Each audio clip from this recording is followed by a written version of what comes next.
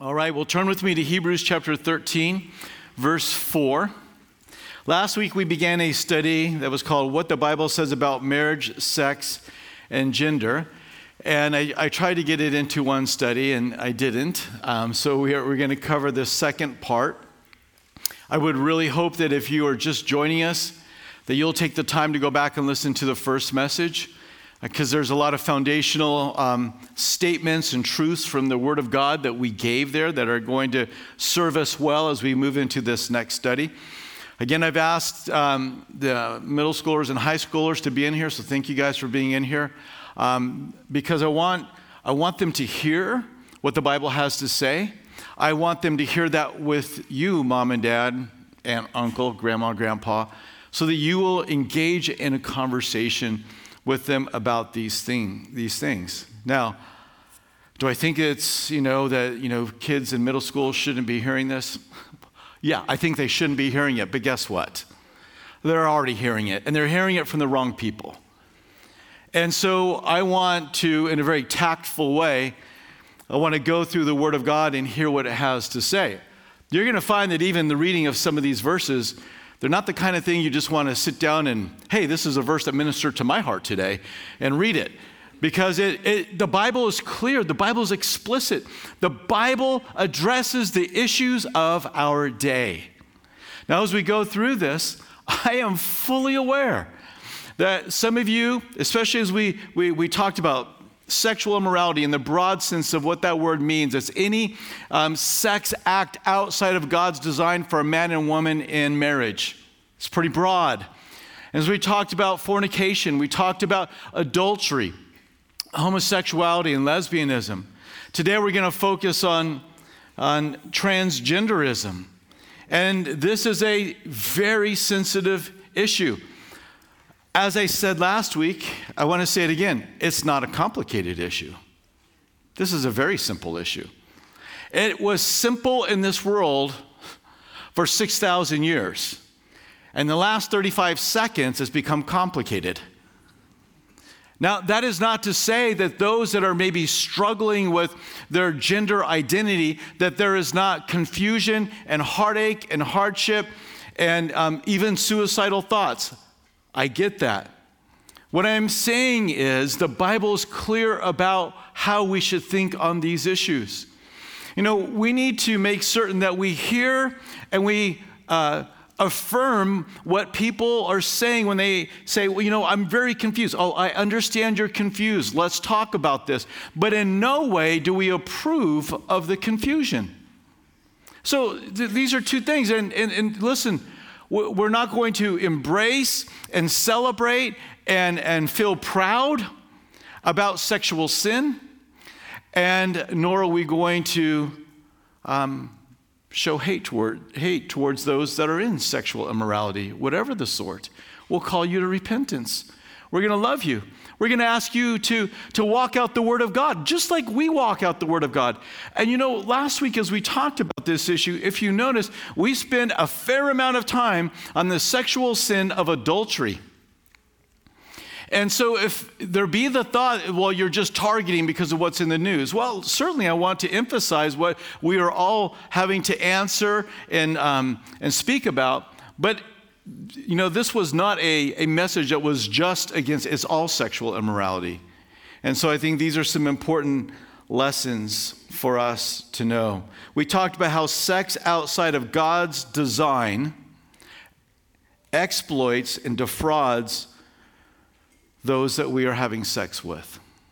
What's that? You are robbing them of the best that God has. You're exploiting them for the ongoing of that relationship, because you're afraid if you don't, they'll leave. And so you exploit them for the relationship, or you exploit them for the sexual pleasure that you can get. This is what the Word of God says. So I am not, and I want to walk carefully out of consideration to the struggles that people have, to what families are going on, but don't misinterpret my desire to speak carefully and compassionately with being confused or thinking that there's a lack of authority on these matters. And so I'm going to speak boldly and bluntly. We spoke last week in verse 4 of Hebrews. We're going through the book of Hebrews. We came to verse 13, chapter 13, verse 4. It says, marriage is honorable among all, and the bed undefiled, but fornicators and adulterers God will judge. It's that word fornicators that has the idea of this broad sense of all sexual immorality, and that God will judge. Not only will God judge future, but God has judged past tense. We talked about Sodom and Gomorrah. But it's not just Sodom and Gomorrah. You can look at the sin of the Israelites at Baal Peor. Or you can look at any number of other scenes in Scripture. You can look at the sin of the golden calf, where God brought judgment. There are example after example of example where God has judged because of sexual sin. And God will judge again because of sexual sin. But not just sexual sin. Revelation 21:8, but the cowardly, unbelieving, abominable, murderers, sexually immoral, sorcerers, idolaters, and all liars shall have their part in the lake which burns with fire and brimstone, which is the second death. So God is going to judge sexual sin. This is why the church must speak up. This is not a political issue. This is a moral, biblical issue, so it is well within our realm. It's in our wheelhouse to speak on these matters and to have a clear biblical opinion about it. Well, I don't want to get into politics. This is the Word of God. And if it crosses over the line and it becomes a political issue, we don't forfeit biblical principles of morality just because government wants to take up those issues. If you've been coming for any amount of time, you know that I am probably one of the least vocal about politics, much to the disappointment of some of you I know. That does not mean I don't have political opinions. I have a political opinion on everything. Even if I haven't studied it, I have an opinion on it, just like you. So I have those views. But, for me, I want to speak on the Word of God. And so here we are talking about matters of sexuality. And so it's so important for us to hear. I'm going to, and here's a book recommendation for you. I've got several of them I could give, but I'm going to give you one. Frank Turek, on May of this year, released in his third edition a book called Correct, Not Politically Correct, about same-sex marriage and transgenderism. And I'm going to quote, I'm not going to reference him every time, but if I'm giving a stat, chances are I got it from him, and he does an excellent job of giving you the source, whether it's the Wall Street Journal or whether it's this Journal of the Medical Association or whether it's a quote from the government. You can go and you can find firsthand the source. So I want to say that in the beginning. Again, the book is Correct but Not Politically Correct, about same-sex marriage and transgenderism. Frank Turek, a great apologist in our day. We can be very thankful for men like him. So what does the Bible say about gender? Well, Genesis 1:26 and 27. You don't have to go very far in the Bible before you get a statement about gender. Then God said, "Let us make man in our image, according to our likeness. Let them have dominion over the fish of the sea, over the birds of the air, and over the cattle, over all the earth, over every creeping thing that creeps on the earth." So God created man in his own image. In the image of God, he created him. Male and female, he created them. Genesis 1:26 and 27. Right at the very beginning, when God was creating, he created them in his image, which by that we mean we reflect some of his attributes like intelligence, knowledge, spiritual understanding. Your gerbil doesn't have that, okay? Creativity, wisdom, love, compassion, holiness, justice. These things are ways in which we are made in the image of God. The humanity has this. We reflect that from the nature of God. And really, if we would have listened to what God said in chapter 1, we could have saved so many problems down through the ages. Women would have been treated differently down through the ages had men stopped and listened and heard that she was created in the image of Almighty God. That changes how you treat her. That changes how you treat him. That changes how you treat the unborn. That changes how you view your gender. It's not something that's a deficiency. It's something that God has made, and he said after he created man and woman, male and female, that it was good. It is good. And I talked last week, but I think it's important to remind us that the male can reflect in some ways uniquely, I'm not going to say exclusively, but uniquely, a protector, a provider, a father figure. Whereas we can think of a woman protecting the nurturing and the caring spirit. The Holy Spirit is called the comforter. So when we think about a man and a woman coming together in marriage, there's this beautiful completion that takes place. Not to say if you are choosing to live a single life that there is a deficiency. I don't mean to imply that at all, but in marriage, there's certainly two coming together. By the way, let me just say this. I should have said it last week. God's design is not for you to be a heterosexual. His design is for you to be holy. The goal is not to be a heterosexual. Some people live a single life, and it's commended in Scripture. The goal is to be holy. And so tuck that away, think about it. But if you're one of those people that are living a single life for the glory of the Lord, we want to come by and we want to acknowledge that that is a good and godly way to live. There is nothing that we should look at and say, that's not a good idea. Read the New Testament. So man bears the image of God, male and female. And God went out of his way to say they are image bearers. And so to see the attack on gender today is not hard to figure out. We made this statement last week that whatever God determines to be good, whatever God designs, whatever God intends, whatever God loves, whatever God esteems, Satan attacks. Here in Genesis 1, God's creator, and we see an attack against creation. The idea that he is a creator. He created them male and female. We see an attack against that. We see marriage. We see an attack against that. Why? Because whatever God esteems, Satan hates and he wants to destroy. So when we talk about this idea of what the Bible says about gender, know that God says that it's good and that he's created them male and female. Two genders, not an innumerable possibilities of gender, male or female. And this is what science clearly has told us and has not been debated again until about 25 seconds ago. And now we seem to know it all.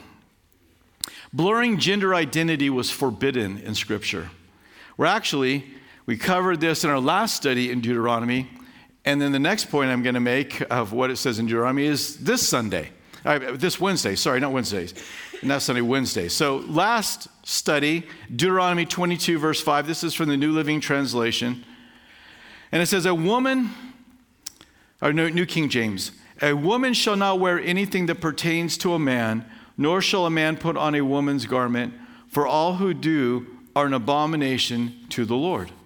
The Lord did not want there to be a blurring of gender lines, even when it came down to clothing. Now, 1 Corinthians 6:9, I'll leave it for you to read. But in this, it speaks of different types of sin. And one of the words that is used to describe, you have two words are used. I'm trying to be very delicate here, but two words are used. One is the initiator, if you will. Probably not the best word, but I'm trying to be discreet. The initiator in the homosexual act, and the other is the receiver. The receiver is a word that has two meanings to it. The first meaning is to be soft, effeminate, wearing soft clothes is the idea. The second is what I just said, is the one who's the recipient of the sex act. So even in the New Testament, this idea is carried over of you don't blur the gender lines. Let me read you this quote that is from Andrews and Bergen. It says, Israelites were to respect God's design. They're writing about that Deuteronomy passage. Israelites were to respect God's design and not call their assigned sexuality into question by wearing inappropriate clothing. Moses knew that behavior provokes values just as values promote behavior. The Lord detests such behavior because it places a fog around distinctions that he constructed. God is against anything that blurs the lines between the sexes. I agree with that statement. I agree with that. That is exactly what the Word of God is saying. What else does the Bible say? Well, not only don't blur the lines, but it was forbidden to intentionally alter one's sex organs. Deuteronomy 23, verse 1. If a man's testicles are crushed or his penis is cut off, he may not be admitted into the assembly of the Lord. Again, it's kind of not the verse you just sit down and share over a cup of coffee with somebody. But it's relevant to the discussion this morning. And this is exactly what's going on. You might have read this 20 years ago and thought, come on, do we really need this verse? Oh, yeah, we do. Was it really necessary in Genesis 1, 26 and 27 to say that he created a male and a female? We've read this, the church has probably read this for thousands of years and never once thought of the significance of having the genders identified, and yet look at our day. The Lord knows what we were going to need. So they were forbidden. The Lord created a man, and those sex organs were meant to reproduce. And so anything that was an attack against that, the Lord saw it as attack against his creative design. Again, another author writes, Mark Biddle, and he says, scholars speculate that either an interest in distancing Israel's worship from certain pagan cults in which mutilation played a significant role. The Amorites mutilated in their worship practices. The Amorites, the ones that God said, I gave them 400 years to repent, but they did not, so I brought judgment upon them, and then warned Israel, if you do the same things, you will be judged. And they both were judged because they picked up these practices. Or a revulsion against blurred gender boundaries, or the sense that such mutilation represented an offense against God's injunction to procreate may have been the motivating factor. Such mutilation also disqualifies priests and renders animals unfit for sacrifice. Another author says possibly also because castration was imposed on certain personnel in Canaanite, Amorite sanctuary. The practice was forbidden in Israel. So this, nothing new under the sun. It was happening back in the days of the Amorites when God said, I'm going to judge that. The conquest is a statement that God judges sin, sexual sin included. But this is an assault against the creative order and the creative design of God. Whatever God esteems, Satan hates. So we're talking about transgender. What does it mean? Well, it's when a person seeks to identify as a gender other than their biological sex, birth sex. It's the idea that your gender does not match the perception of who you are. Your biological body does not match your brain, is what they will say. And so there are attempts made to correct this belief. And the idea is that if I change my clothes, if I change my pronouns, if I change my name, if I change my physical appearance, if I go through medical procedures, then my body will come in alignment with my brain. But the answer is no, it won't. It is a lie that is mutilating and destroying people's lives. This is like, Nazism all over again. Destroying and doing experimental surgeries and ruining people's lives. That is what is going on. The more we reject God's word and design for our lives, the more broken we become as a society. We push God out of our life. We don't yield to the Lord's authority over our life. And we begin to live the way we want to. We do what is right in our own eyes. What book of the Bible does that remind you of? Judges. And every man did what was right in his own eyes. For me, it's right to do this. For me, it's right to do this. But we've already ran that experiment. And the experiment resulted in hardship and God's judgment. And we're watching it happen. And we as broken people, we need to find our identity in Christ and who he declares us to be. If you are a boy or a man, you have been created in the image of God. Don't sell that short. I realize that there is this whole statement about toxic masculinity out there. Parents, grandparents, you need to come along and you need to esteem the manhood of your boys, because they are target number one. But listen, those that are finding themselves entering into this whole medical procedure for transgenderism, it's the girls that are off the charts. That's what we find is happening. Again, a lack of esteeming. For centuries, it was women being beat down and treated like property.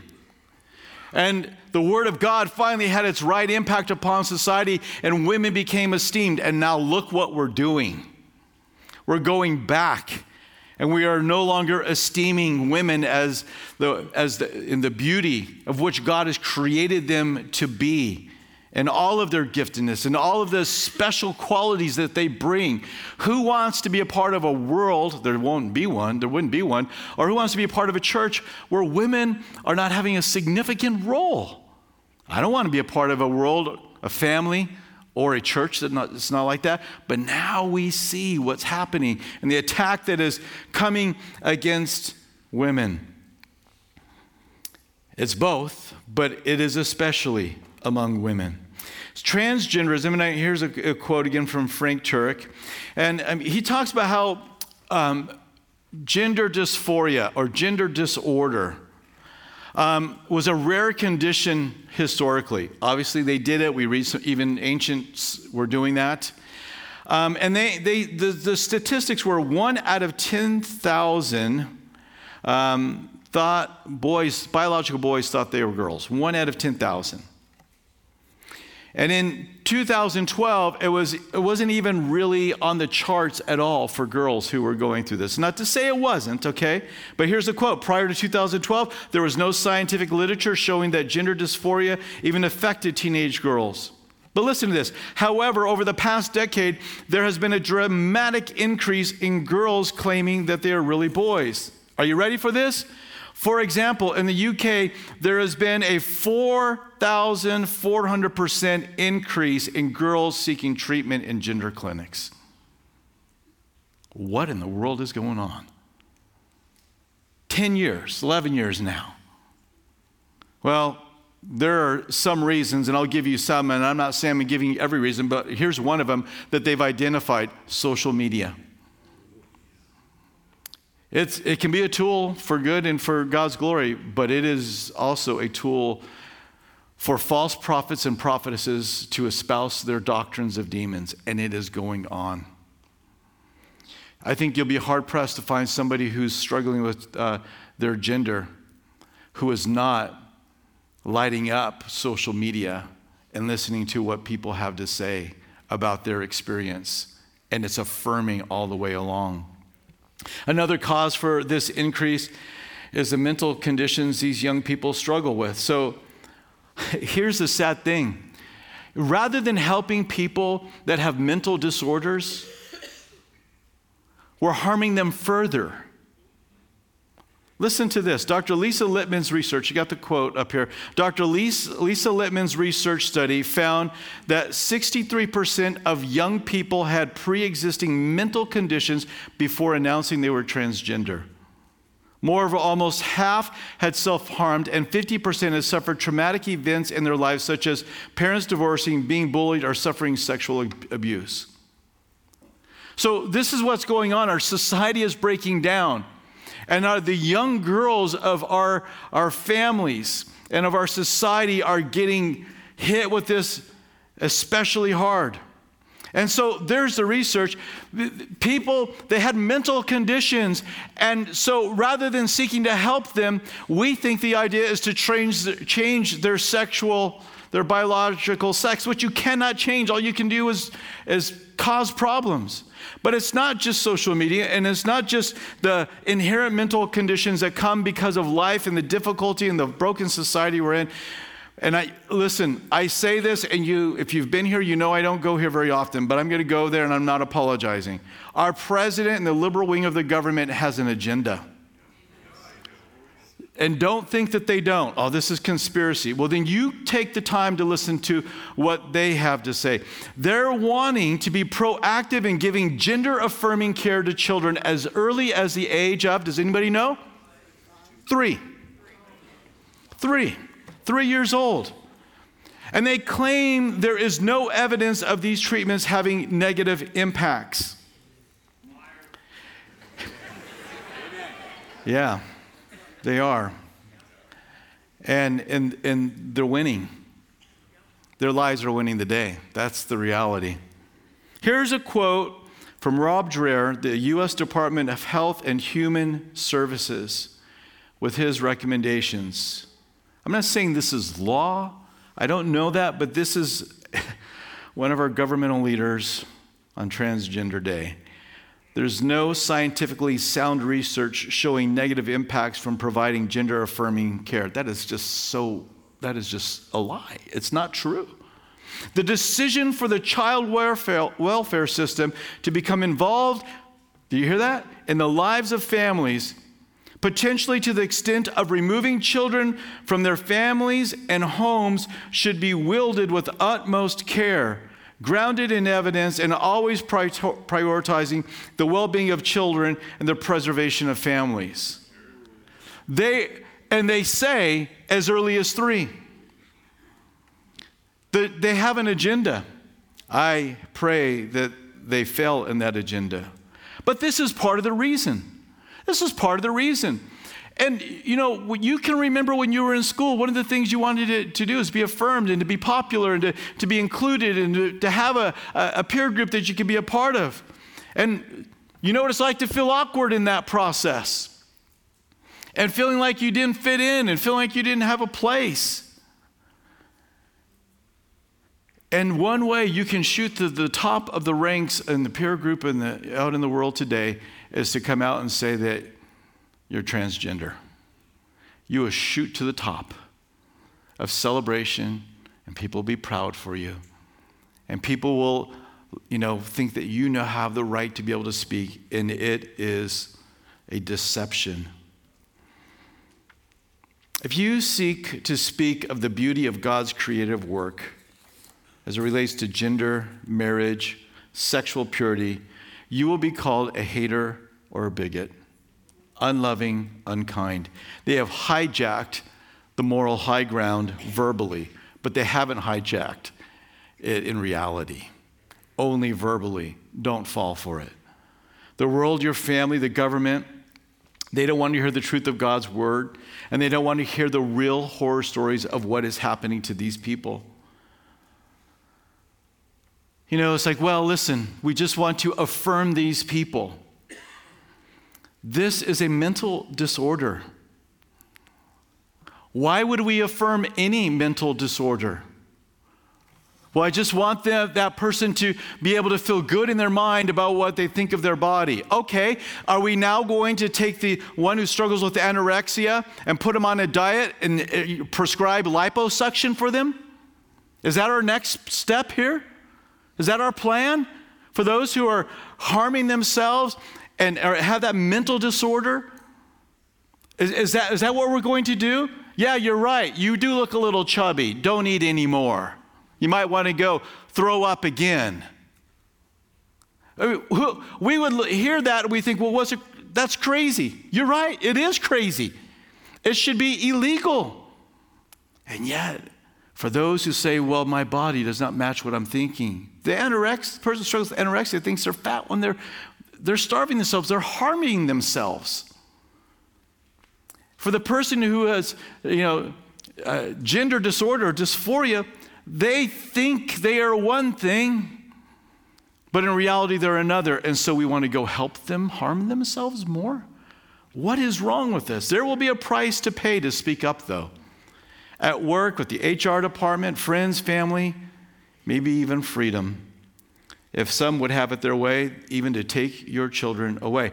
By the way, October 12, 2022, WJLA News here in Virginia And now told, and I don't think this went through at all, praise the Lord, but the proposed legislation was to make it a felony or a misdemeanor to not affirm your child's sex preference.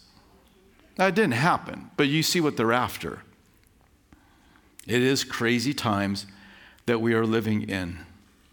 We're watching the scrambling of our kids' minds and the mutilation of their bodies, and adults as well.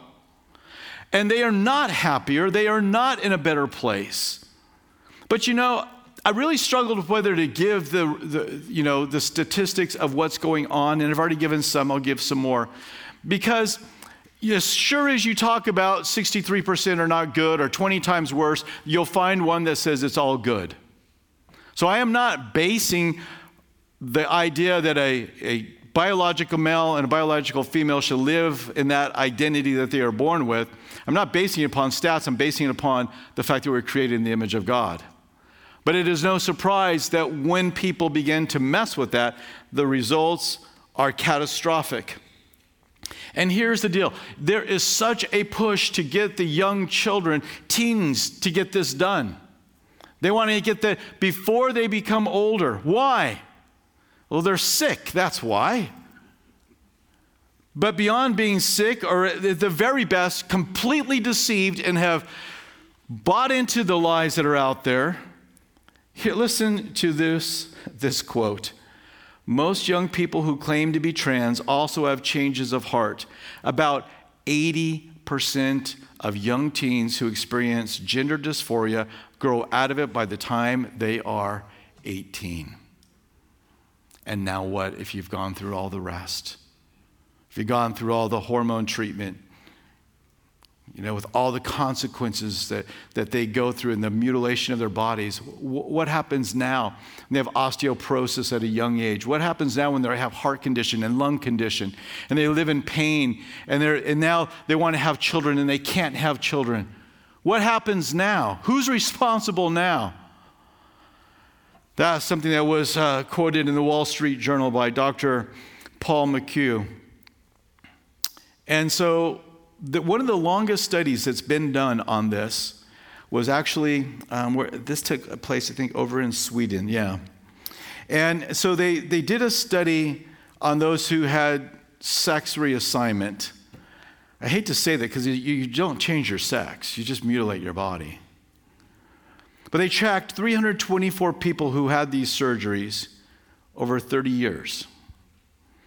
And again, Dr. Paul McHugh, John Hopkins, psychiatrist, wrote this in the Wall Street Journal. He says, the study revealed that beginning about 10 years after having this surgery, the transgender began to experience increasing mental difficulties. Most shockingly, their suicide mortality rose 20-fold, 20 times their comparable non-transgender population. 20 years ago, these people would have been helped. But now, the government wants to pay for it, and parents that want to stand in the way are seen as the enemy. Well, what do we do? Well, I made this point last week and make it again. We stand on the authority of God's word. What does the word of God say? Hopefully, I assume that you care about it. You're here to hear what the word of God has to say. We care what it has to say about Jesus being born in Bethlehem, that he died on the cross, that he rose from the dead, and he's coming back. Amen. And if we believe and care, and we should care about that, because it's how we know there is a Savior and how to be saved, then we should care about everything else. And if you're going to begin to pick and choose, well, then how do you know any of it's true? I gave these two quotes last week, and I want to give it again just in case somebody wasn't here. But there are two ways to interpret Scripture. Norman Geisler says, and correctly states, this is the way we should interpret Scripture. The correct interpretation is the one that discovers the meaning of the text in its grammatical forms. What do the words mean? And in the historical, cultural context in which the text is expressed.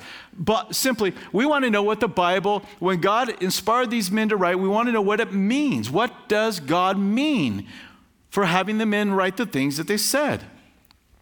But the way in which it is being interpreted is so popular today, and this is from Reverend Mona West, And on the Power of the Bible, she says, not only can there be meaning in the author's original intent, but meaning can be derived by the reader. Meaning actually happens in the interaction between reader and the text. The concept has greatly impacted biblical interpretation because now who is reading the text is just as important as who wrote the text. Don't be deceived by those who stand in a pulpit and say, well, the text can mean this. It doesn't mean that. Words mean something. There's a thing called a dictionary. Look it up, find the meaning. Words put together in sentences mean something. And they're not difficult passages to understand. These are some of the most straightforward language you can find anywhere in Scripture when it speaks about sexuality and gender and marriage. So stand on the authority of God's word. Speak the truth in love. When you speak with kids or adults, and they realize the consequences of their actions, be compassionate towards them. If they're in the place of thinking that this is going to save them, it's not their Messiah. The Messiah's name is Jesus. It's not surgery or hormone therapy or changing your clothes or your pronouns or your name. It's not going to save you. It's not going to make you fulfilled. You're only going to find fulfillment in being the person God's created you to be and experiencing Jesus Christ as your Lord and Savior. You got to speak the truth in love. We got to speak the truth in love to those that are contemplating these things and are so confused. We've got to speak the truth. We also need to stand against manipulation tactics. I will disown you if you don't affirm me. I will never come to another event at the house. It is interesting that they want us to deny the truth of who we are to affirm the lie of who they are. I think you need to not be manipulated by this. You need to stand your ground and say, no, that's not the way it is. I love you and you can come and I will come. But I will not act as if what you're doing is okay. I will make it a subject matter every time, but I will not pretend like this is okay. I cannot deny my faith. I will not deny the Word of God. And that's going to be painful and that is going to be hard. And it's going to be full of consequences, but it's not the consequences you have made. They are making these consequences, and they are incredibly unloving and unfair and completely intolerant.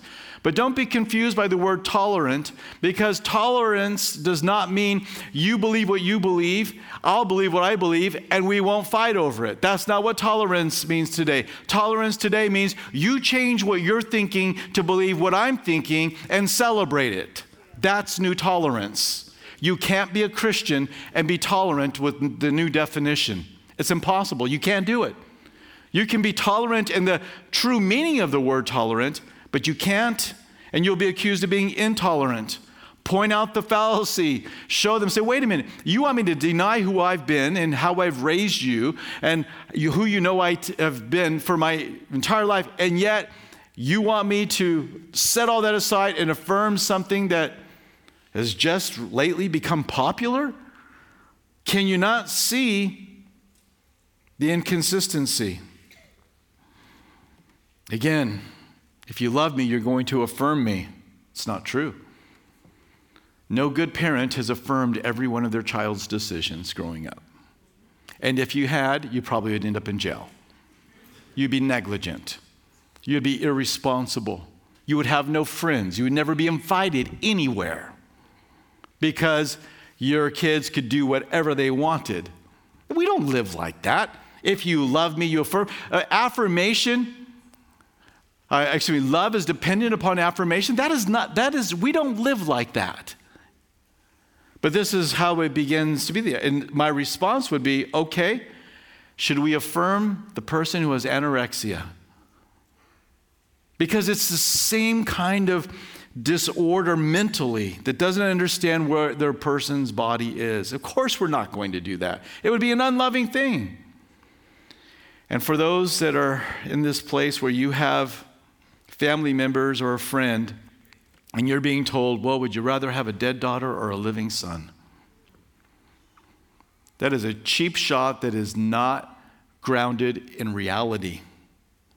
Don't bite on that little quip, because the stats show us that that loved one is 20 times more likely to take their life.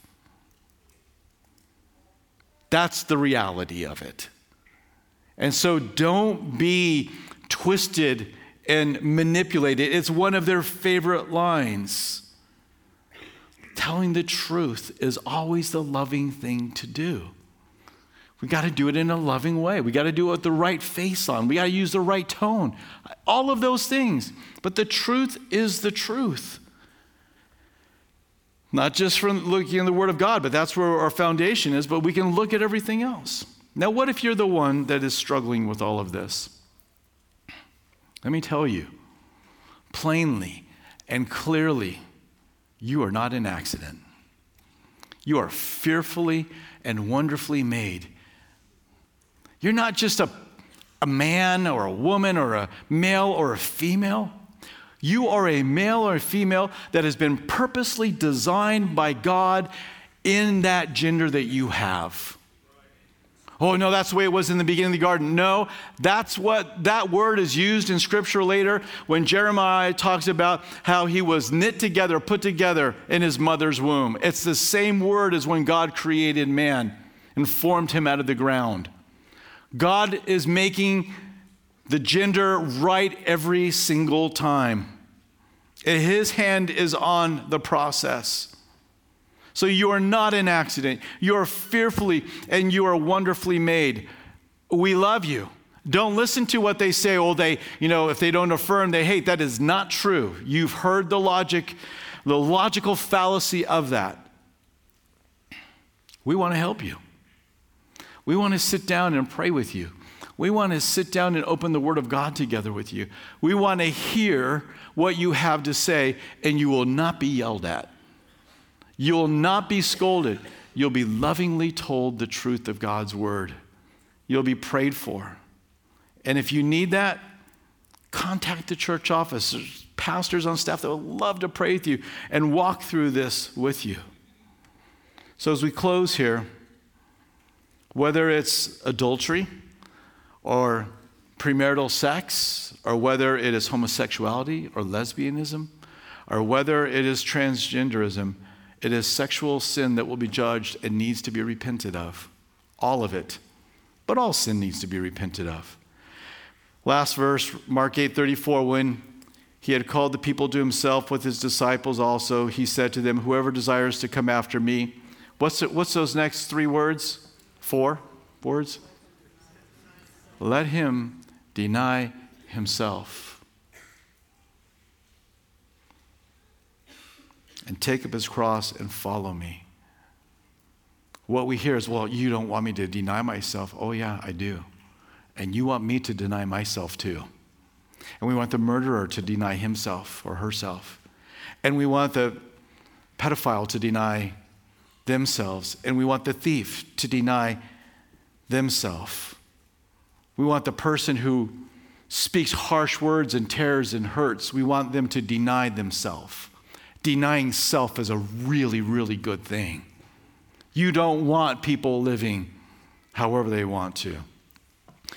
And if you will deny yourself and follow Jesus, you'll find out what it really means to live. Jesus said, if you seek to live for yourself, you're going to lose your life. But if you lose your life for my sake, you're going to find out what it means to be alive and to live. The world says, indulge yourself. Jesus says, deny yourself. Now, as you take this stand, don't expect that you're going to be applauded in the world out there. You're not. You may lose your job. We can have a rah-rah session here, and I hope it is encouraging to all of us about the Word of God and what it says and how we should stand. But let's have a reality check. You walk out these doors and you say this, and you could lose your job. You walk out these doors and you can lose your family. You walk out these doors and you can lose friends.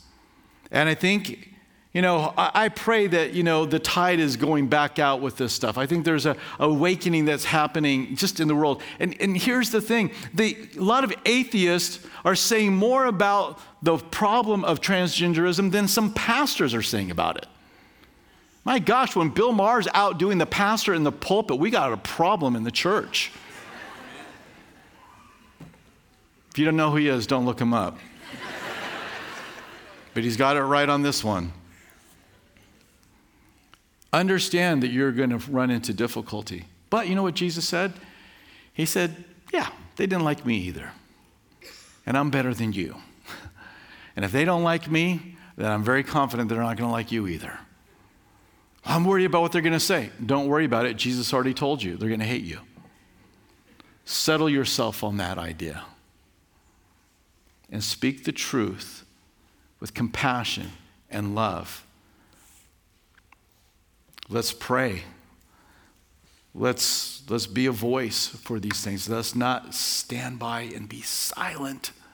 You can't be silent. You can't affirm this. Remember what we read in Romans? If you affirm the things they do, you are just as guilty as of the things they do.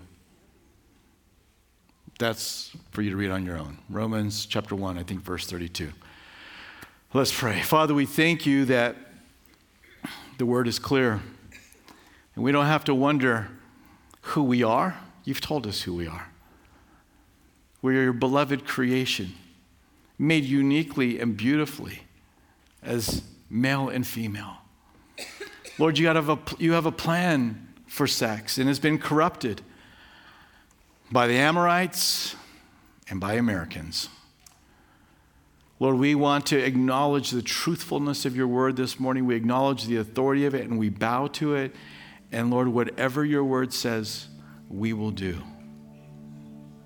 Lord, I want to pray for moms and dads, grandmas and grandpas, aunts and uncles, brothers and sisters who are dealing with the adultery and the premarital sex and the homosexuality and lesbianism and the transgenderism. I pray, Lord, you would give them grace.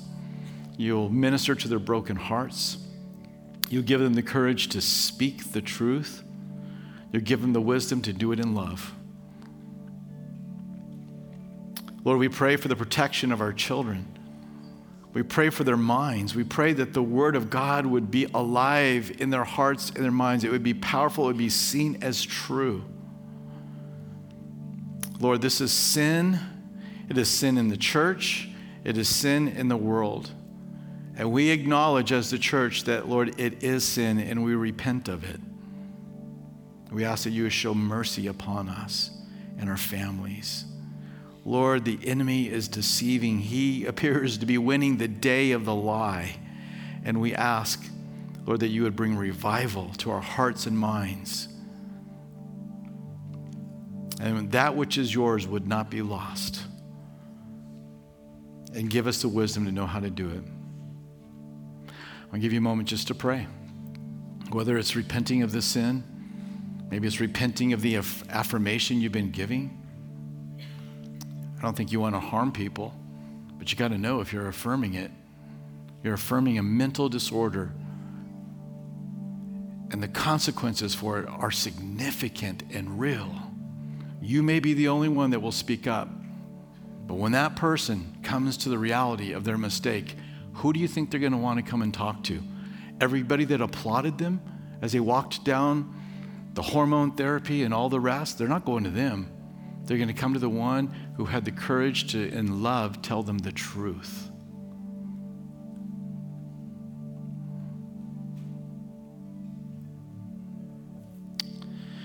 Oh, we need you, Lord. We need you. In the name of Jesus we pray.